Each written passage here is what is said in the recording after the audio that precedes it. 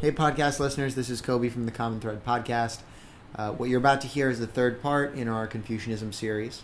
It's the second half of the interview with Dr. Bin Song, and it focuses primarily on Confucian spirituality and metaphysics, what it means to understand Confucianism as a religion, as a spiritual system.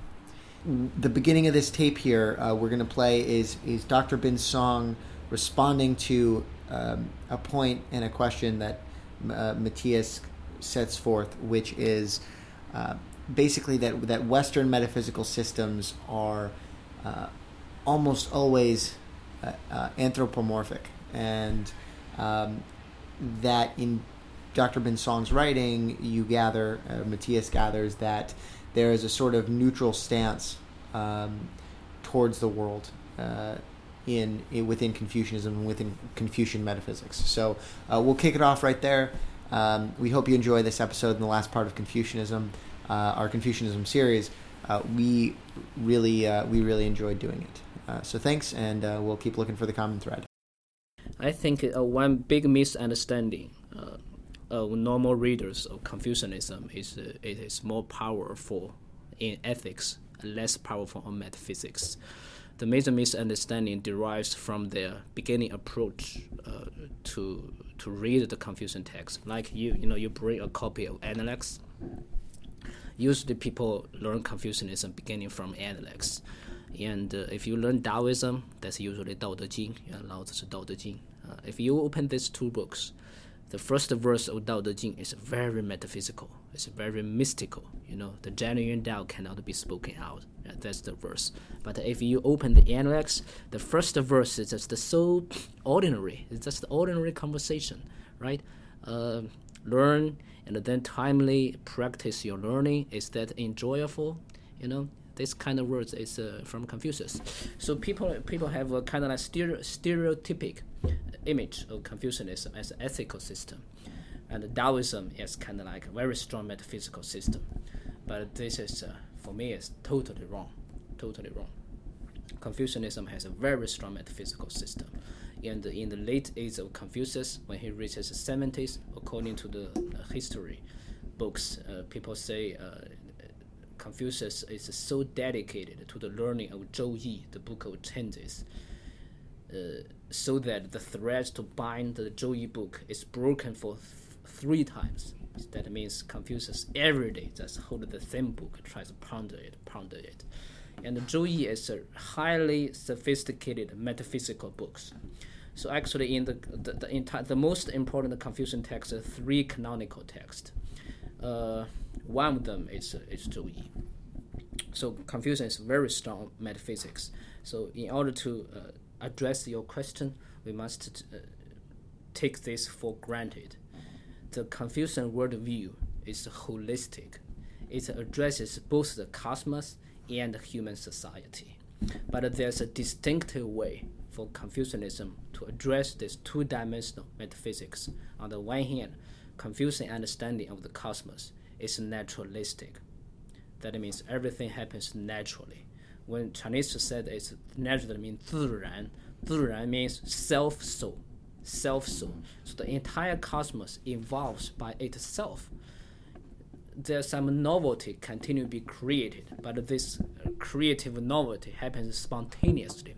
There's no creator standing behind the scene, try to navigate, try to control, trying to put values or purpose. No, the entire cosmos is naturalistic. So the Confucian idea is 10. That's one dimension. That's the basic tenets for Confucianists to address the natural cosmic dimension metaphysics. But on the other hand, although the cosmos is natural, but the cosmos has a value. One big division in the Western metaphysics is facts and value, especially after modern time, right? Science just takes away the facts and the humanities takes away the value. But no, Confucianism say the cosmos is natural, everything happens spontaneously, but everything has its intrinsic value. What is its value? It's called the Li, pattern principle. Everything has its pattern principle. What I mean by pattern principle? If two things can coexist with each other, their relationship is harmonious and they keep changing. So the way two things dynamically and harmoniously exist together, the way is called li, right? So everything has its li, then everything has its value. So that's the two basic tenets for Confucian metaphysics in the natural level, cosmic level. Cosmos is natural, and the cosmos is valuable. So on the other hand, in the human side, the basic tendency for Confucianism is humanism. Yes, the cosmos is neutral, but the cosmos has value. Human society, human beings also have their intrinsic value to manifest. They must manifest the same li of the entire cosmos in human society. So there's a cosmic li and there's a human li. And what is human li? Human li is the way human beings can treat each other well as in the cosmic level, the cosmos, can treat everything well. That means if you can dynamically and harmoniously coexist with each other, no matter what race, no matter what faith, no matter what cultural background, we come together, we follow the li in human society, right? So these two big tenets, naturalism and humanism, defines Confucian metaphysics. And this metaphysics is really holistic, try to manifest the value of nature in the realm of human society in a humanistic way. That means human society is continuous with nature, but still can contribute something unique to nature.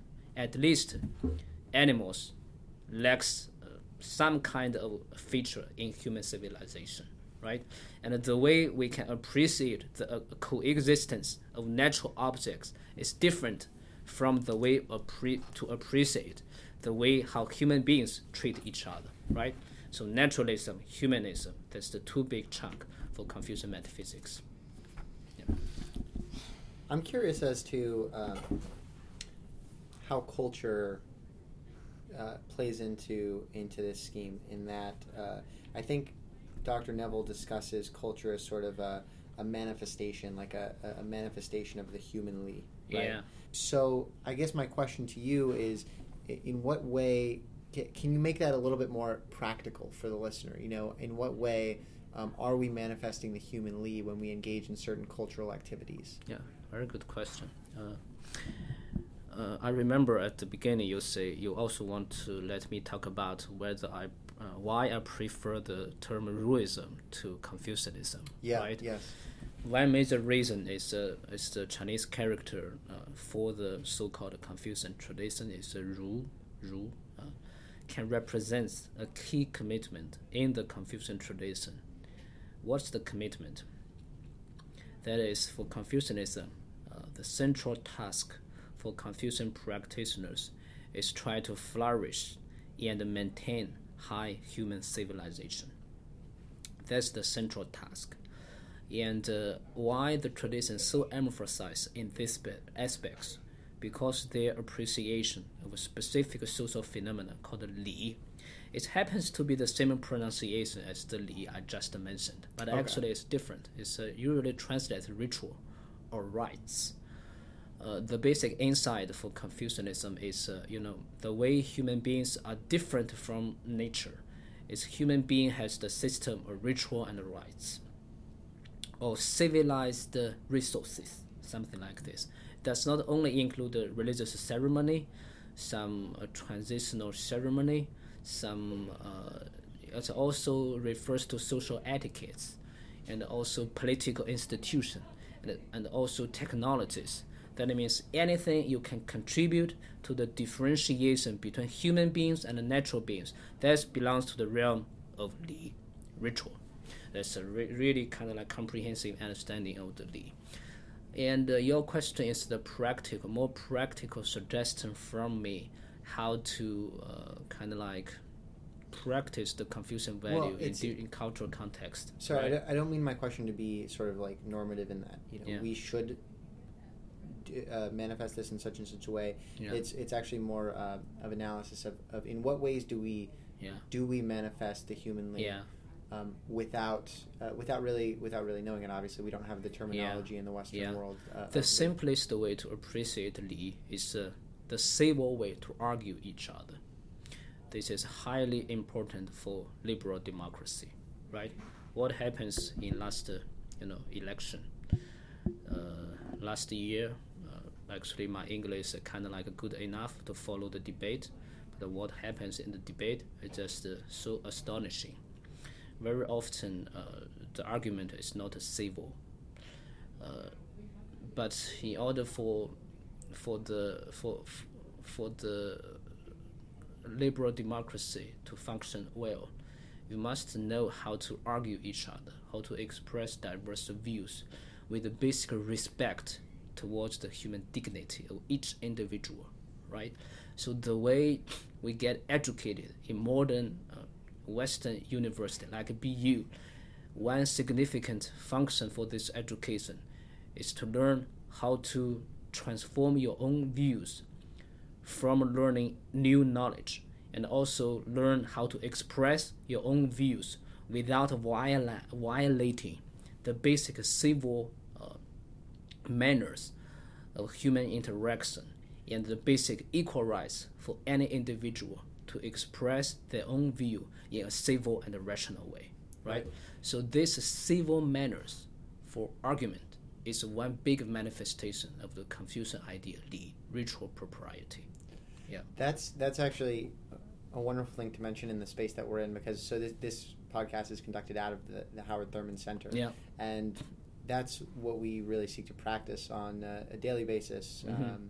In the Thurman Center, and on a weekly basis we have, on Fridays we have Coffee and Conversation, where we come together as a community of usually around 40 or 50 people and introduce some subject, and we practice really discussing things civilly. And it's really one of the, it is sort of what you might say the flagship program of the Thurman Center, but it's something we don't think of as in this way. We don't think of it as a ritual. We think of it as, well, we're going to come here and talk about such and such a thing, and I want to get my point across, and and all this stuff. But really, particularly in the setting of a university, when we come together to discuss these issues,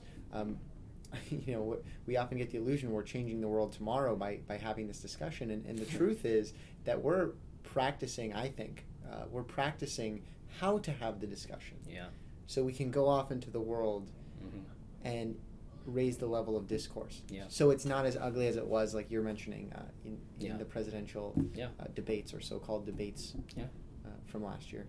That's one way for the Confucian cultivation, self-cultivation. You must cultivate yourself to become better. The one way for you to become better, to learn new ideas, right? Learn new voices. If you cannot be open to these new ideas, you cannot argue civilly with your colleagues.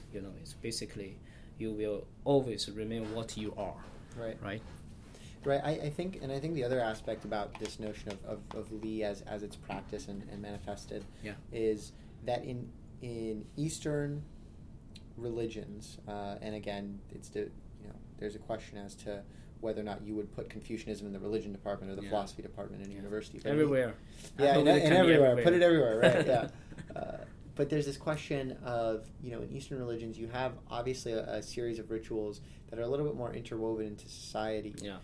So in Western tradition, it seems, and this is from a perspective of someone who doesn't, I don't study religion in a classroom, but from my perspective, the main association with Western religions is a congregation, is a meeting house, the church, the temple, the mosque. And in Eastern religions, not just Confucianism and not just Chinese religions, if you look at Indian religions, a lot of the practices seem to be woven into everyday life, and you don't think of it as a congregation. So, for instance, if you're in India and you walk in and you walk into your ancestor's house or to your elder's house and you touch their feet, that's a ritual. But that's not, in Western society we think of that, and so that constitutes the practice of a religion, or there's a spiritual reason for that.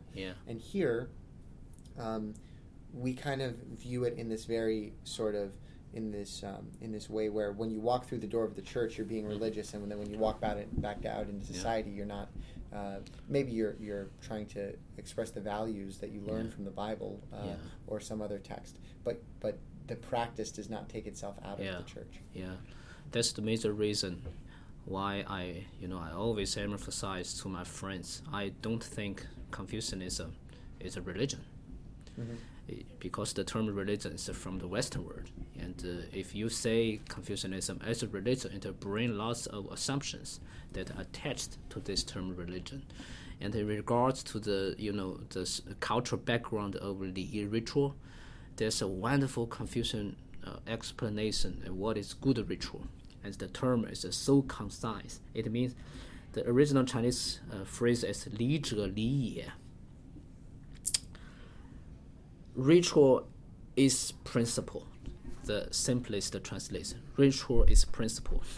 Or ritual is what principle consists in. Or principle is what ritual consists in. They are mutually exchangeable. And as I explained to you, the first pronunciation, 礼 means pattern principle. The way things can coexist with each other harmoniously and dynamically. Right? That means a good ritual is determined by whether it can promote the harmonization of all relevant factors in a given situation. So all the rituals that are practiced by traditional Chinese society cannot be necessarily carried over to society today and to society elsewhere. So it makes perfect sense if a Westerner to sincerely learn the Confucian tradition, they design their own rituals, they design their own cultural expressions of some key Confucian ideas. I will fully approve of this approach. Actually, some of my Western friends, they already practice this kind of like a new form of Confucian rituals in an American environment. Yeah. Could you, in what way, can you provide an example? Maybe not a specific example, but just what might that look like? Because I think when we were discussing before we started recording, right? Yeah. I think there's this. I'm obviously very invested in this concept of just at least learning about Boston Confucianism and about Confucianism itself. I mean, and I asked this question to Dr. Neville about the fact that, and we mentioned this before, is that it seems to me that Boston Confucianism is this wonderful thing that is still kind of stuck at the level of the academics, scholarship in a classroom. And as you mentioned earlier, I think in the interview, is that there is no congregation, there is no place to make it accessible to the people, really. Yeah. And so what I'm curious about, and the reason I ask for how your friends are manifesting these rituals, these new Confucian rituals in Western society, is just that I think that there must be a way, and I'm not sure exactly what it is, to sort of bring down Confucianism from the ivory tower to the street. I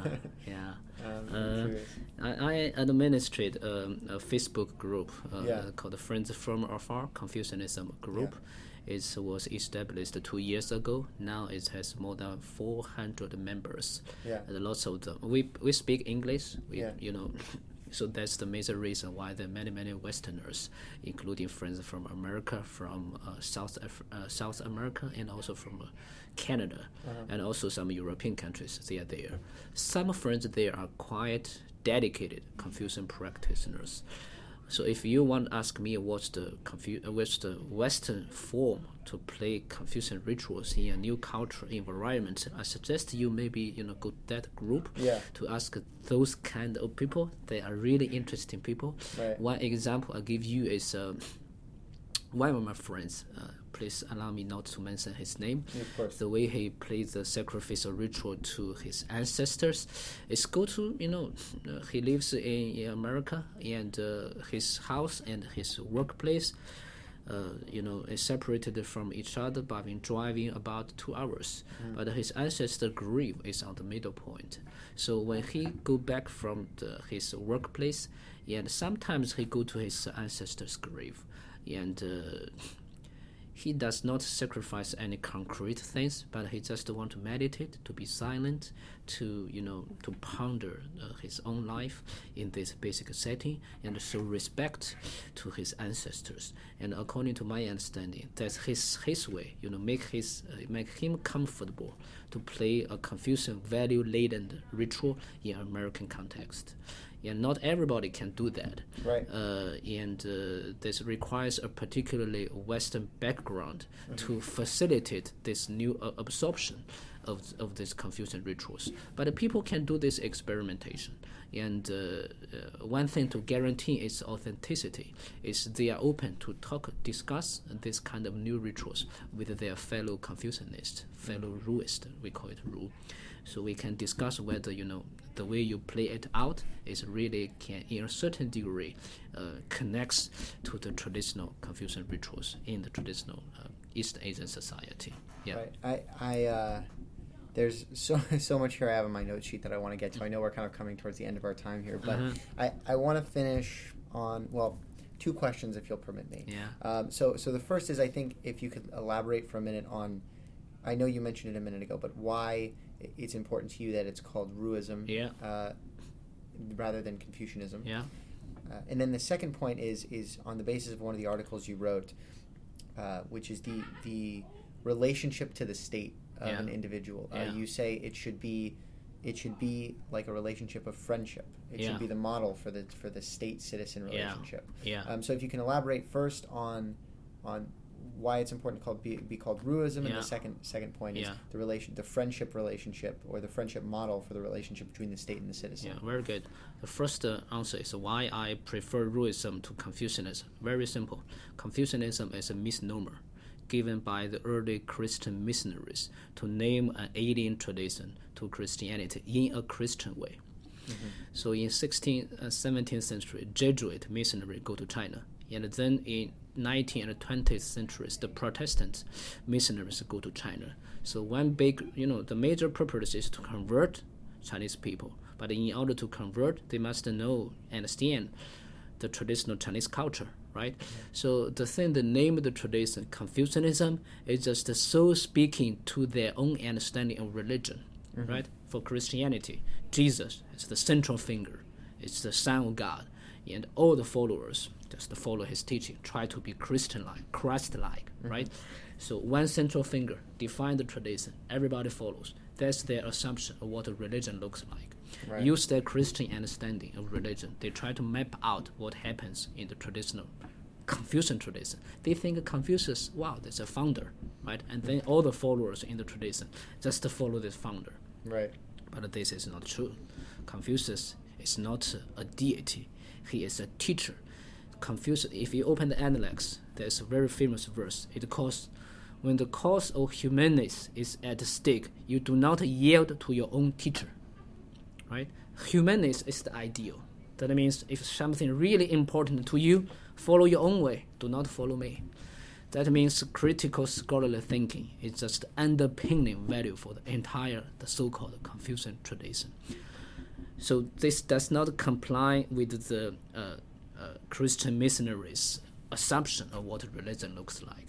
And on the other hand, if you check out the entire history, how the so-called Confucian tradition identified themselves, they never identified themselves as kind of like Confucius followers, something like this. They use the specific Chinese character Ru to identify themselves. They call themselves Ru Zhe, means a person of Ru, and they call the school Ru Jia, a school of Ru, and they call the teaching of the tradition as Ru Jiao, the teaching of Ru. So Ru is kind of central character to identify Confucianism from the other schools of traditional Chinese culture, right? So why Ruism? Because that's the way Confucianists always identified themselves. That's the accurate way. And it also, I think that's interesting because it broadens the perspective of what the core texts are. If you're thinking of it specifically through the frame of Confucianism, actually, in my approach of Confucianism, very constraining. Sorry? You must read the analects Right. first, right? Right. You know, Find you go original teaching. Yeah, Like you go. this. Oh, this is this is the gospel. You know, this is Matthew, Mark, Luke, and John. And so you go straight to the analects and you say, I have to listen to what the master said. But then, if you understand it as Ruism, you might look to some of the later writers. I think.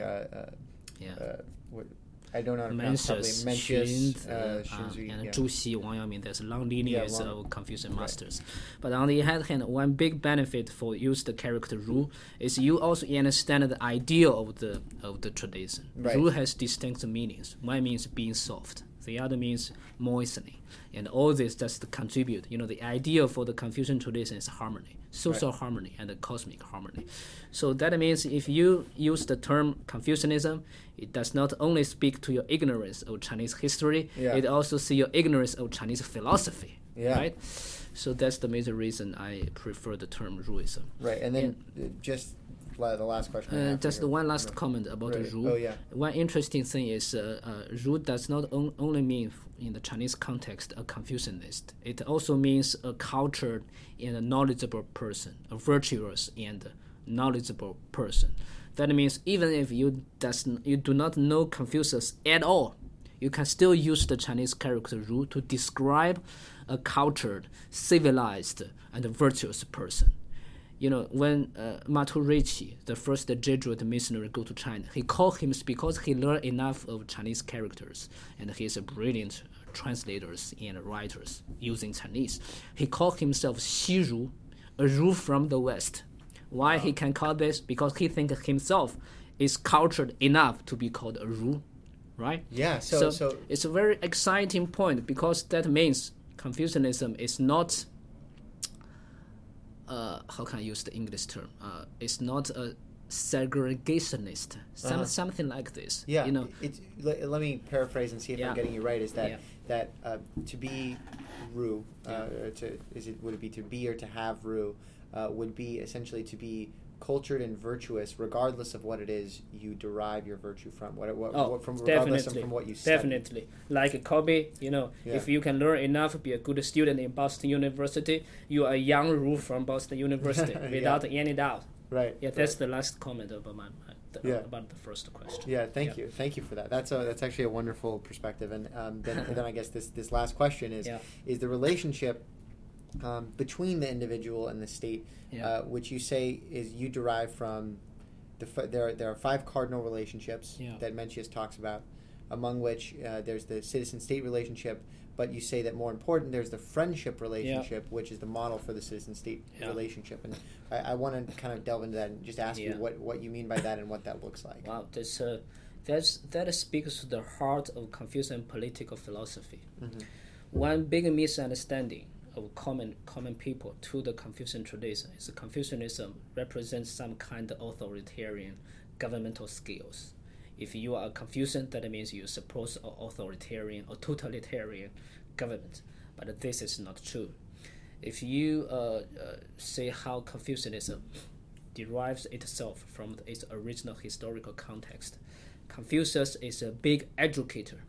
He opens the first private school to all kinds of peoples. Originally, before Confucius, there's no private school for China. That means all the educational resource is monopolized by the central government. Commoners have no access to education. But Confucius, why he is so respected by all Chinese people, he is the first teacher to open a private school. What's his purpose of this private school? It's want to educate the people to pursue politics, to be a good governmental officials. At Confucius' time, there's a big-time social chaos. The central government's authority has collapsed. That means different local states, they need some new blood. They want some trained, able governmental officials.